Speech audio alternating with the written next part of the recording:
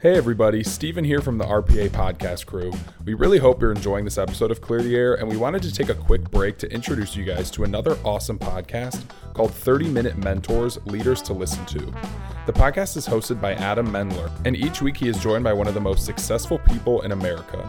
Prominent leaders such as Fortune 500 CEOs, Olympic gold medalists, founders of household name brands, prominent political and military leaders, and many more. His weekly podcast provides listeners with tangible takeaways on how to excel in both their personal and professional everyday life. 30-Minute Mentors with Adam Mendler is available anywhere you get your podcasts from. Thanks for listening, and now let's get back to the show. Welcome to a special segment of Clear the Air, an official RPA podcast. We have Tyler Sweeney and Amanda Chavez here at RPA. Tyler, did you mind introducing yourself first before we kind of get started? And Amanda, we can go next after that. Yes, sorry, I was frantically trying to find the button. No, you're fine. You're okay. Hi, I am Tyler Sweeney, a manager of digital strategy at RPA. Been at the agency for 9.5 years now, which is crazy to think about. What else can I tell you? What else is pertinent that you need to know?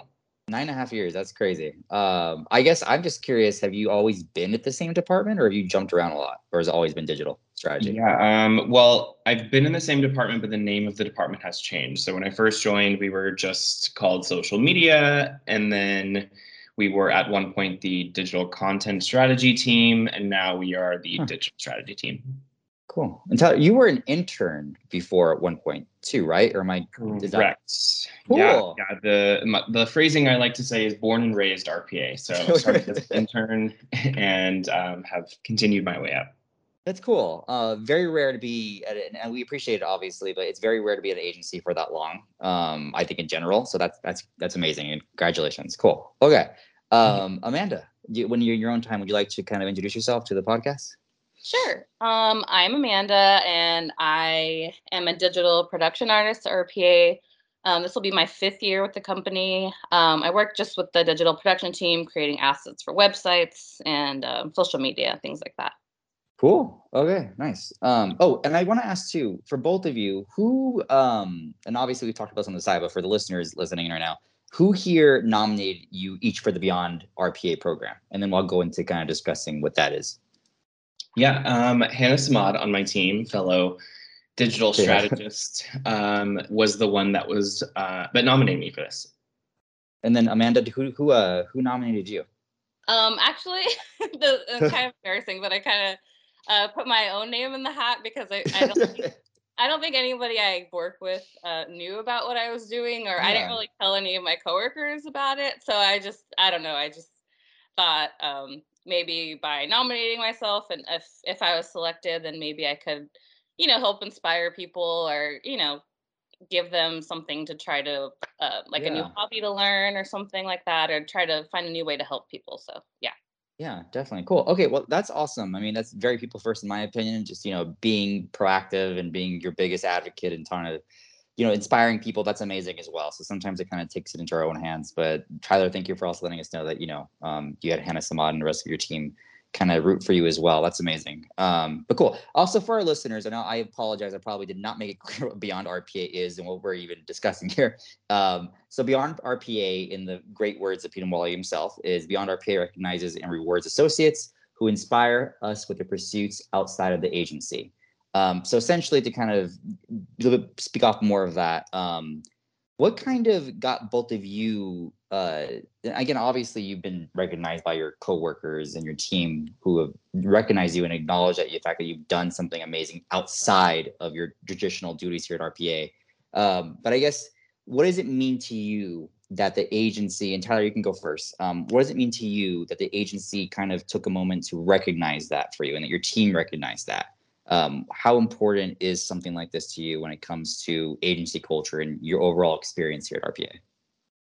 Yeah, great question. The thing that I love about this whole program and initiative is that RPA, the agency, really recognizes that there's value as you as an individual, but also in you having sort of a life outside of work.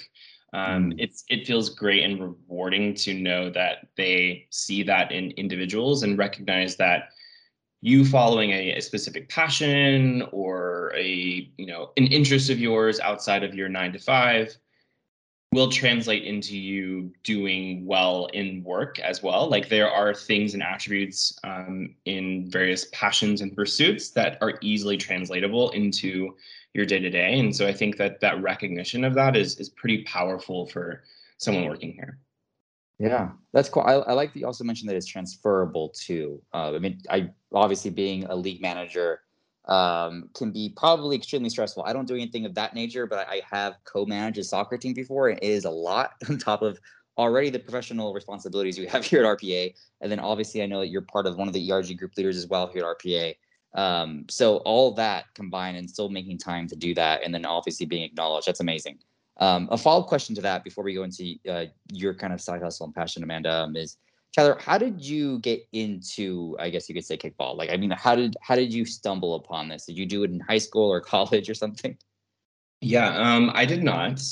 So when I first moved to Los Angeles from Texas, there was a moment in time where essentially I had lost the original friend group that I had living here. And so for me to find a way to re-socialize and connect with a different group of people, I knew that people played dodgeball pretty actively in the LGBT community, and I myself felt like I was not coordinated enough to play dodgeball. But I knew that there were other sports out there. So I had landed and found that there was a kickball league, and it seemed like something that was maybe not as dynamic or hand-eye coordinated as when playing dodgeball would be. So I did it mostly as a way to socialize and find friends, but since have actually found that I can play pretty well and enjoy the sport. So I've sort of continued since then. Yeah, cool. There was a couple of action shots of you in there, and it looked like you're really getting into it. I can't even imagine what throwing a kickball is like. I'm not super hand-eye coordinated, so don't cut yourself short, I guess you could say. It seemed like you're doing a good job, so that's awesome, man. Cool. Amanda, would you like to kind of speak on a little bit, I guess, like what this kind of reward and recognition rather means to you, and I guess like what your experience has been so far here at RPA? Yeah, honestly, I feel like a lot of companies don't really encourage you to have a life outside of your job, which is it's pretty rare. So that's what I love about working at RPA. You actually get rewarded for things you do outside of work.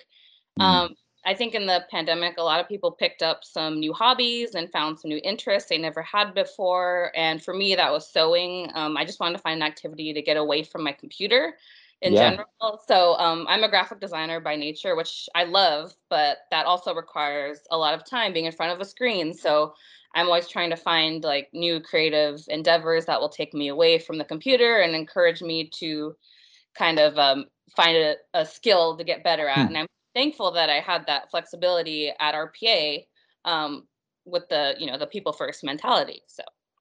Yeah, and I thought your story was really interesting and very fascinating as well. I mean, the pay what you can option and donating over $1,000 to organizations like the LA Food Bank and organizations that support the Black Lives Matters movement. And I also checked out some of your masks as well. The Freddy Krueger one was really cool. That was really nice. What inspired you, I guess, to kind of do masks? I mean, obviously COVID, picking up new skills, but I mean, you could have done anything really, but I guess why masks specifically? And obviously, there might be an obvious answer to that, but there's got a lot more to it than that. So I'm kind of want to know what your 2 cents are about that. Like, how did you get to masks?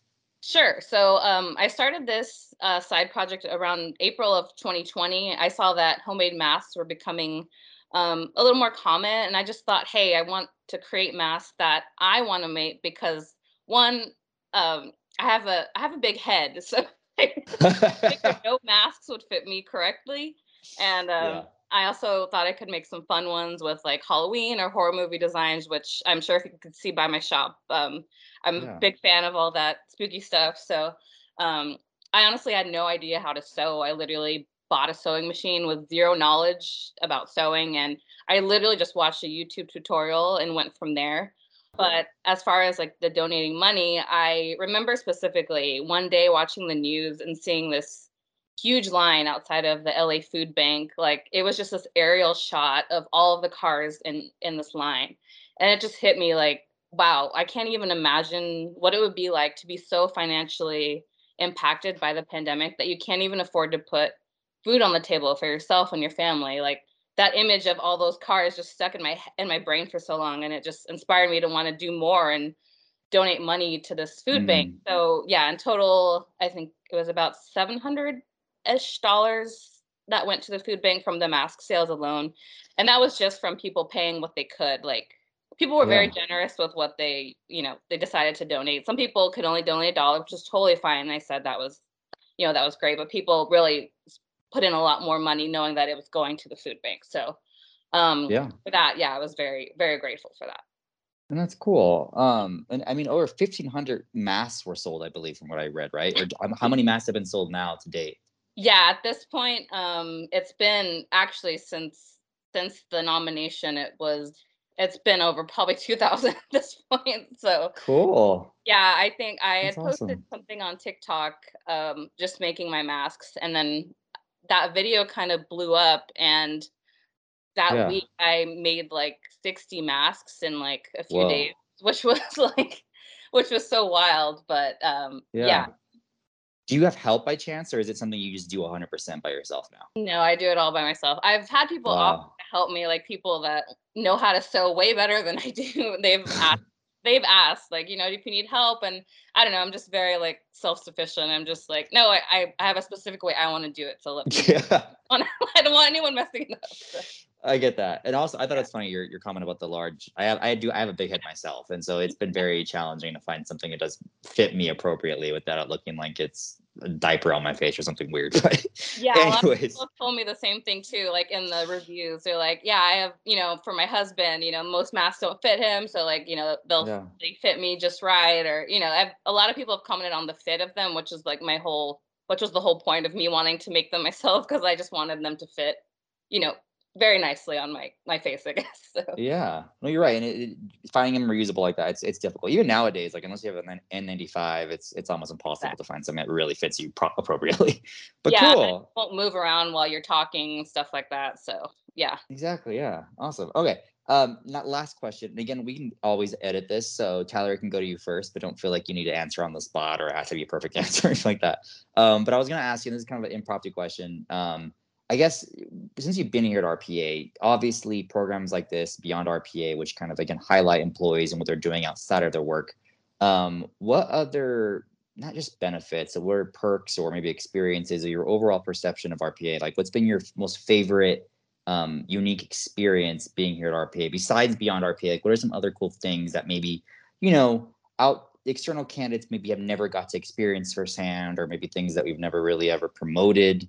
But what's been like your one of your, and this will go for you also too, Amanda, what's been like your favorite, I guess, moment since you've been here at RPA? There has to have been something that kind of stood out to you. And I guess we're asking this question just to kind of give our listeners more of an insight as to like why it's so great to work at this agency. Yeah. I think my easy, quick answer is RPA Up. So for those that don't know, it's essentially RPA's grad school, if you will. So associates can apply.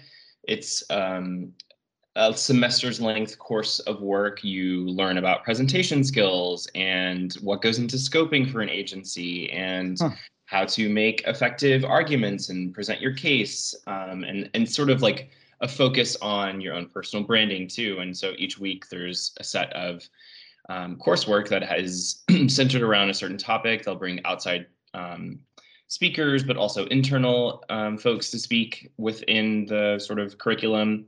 And then over time, you're divided into a group, and that group essentially is tasked with some sort of industry-wide challenge. When I did it as part of the inaugural class, our challenge was about how to continue to recruit people from all walks of life and all different backgrounds. And so it was an interesting project to tackle.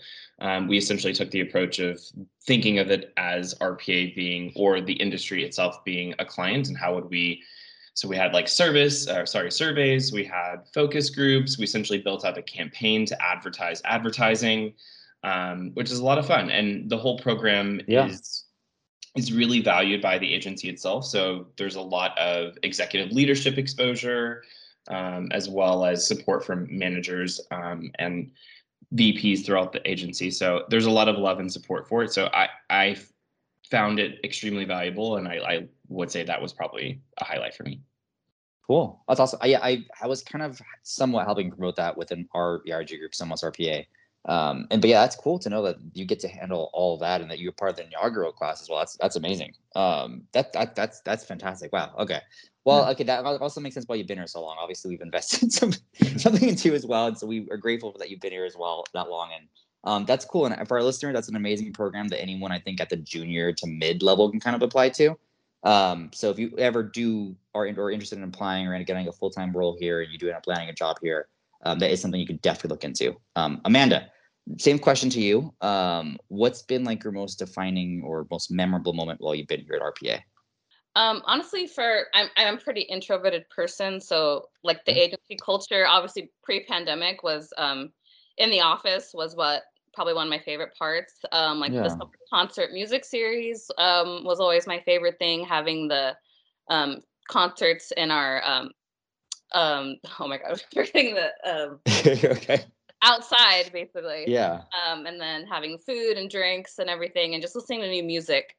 And socializing with people, because I'm not, like I said, I'm not the most introvert or extroverted person. So being able to kind of talk to new people in the agency that I would normally not talk to, that was a lot of fun for me. So that's one thing I do miss about being in the office, is having those little events outside. And also just how focused the agency is on kind of like your goals, like what you want to accomplish within the company. They're very big on that. Just kind of if you want to take classes outside of the agency. So yeah, I think they're just very career driven and they want you to succeed. And I think also, the people first mentality, same thing, is just like, they just want you to succeed in any way you can. So yeah, I like that. Awesome. Cool. Thank you for sharing that. Last question. Well, I'm going to ask you in a minute if you have any side projects or like any hustles that you want to plug before that. But my question that I always ask, the last 2 times I've done this, I've asked, what advice would you give to an entry-level candidate trying to make it in this industry, and just the best piece of advice I guess you give someone who's early on in their advertising career? And Tyler, you can go first if you feel comfortable with that. Yeah. I mean, that's a great question. I'd say spend time getting to develop relationships and know people, because that's been sort of a big factor in my own career growth. But, not only the day-to-day people that you work with, but a lot of agency folks, and I'm assuming industries across the way, like people love talking about themselves generally. And so if you get a chance to ask someone like, hey, I'd love to just have an informational interview with you, talk to you about your career history, like where you see the future of the industry or your department even, most people are going to be welcome and open to engage in those conversations. And surprisingly enough, those conversations will take you pretty far, because then you know this person, you know who they are, what the department does. So you sort of have a strong rapport with them. And having that pretty early on is something that's pretty invaluable. Yeah. No, you're right. I think, I even got this job kind of just through networking, at least had the opportunity to interview that way. And I think that's how most jobs get landed nowadays, specifically in this crazy job market. Networking is super important. So yeah, like you mentioned, that people first mentality of just focusing on those relationships. So that's great advice. Thank you, Tyler. Okay. So as the last part of our discussion here on the podcast, Amanda, would you like to kind of discuss, like, I guess, what's going on with you? Any cool projects, any side hustles? If Stitch and Scream is still going on, or if there's anything that you want to share with the audience?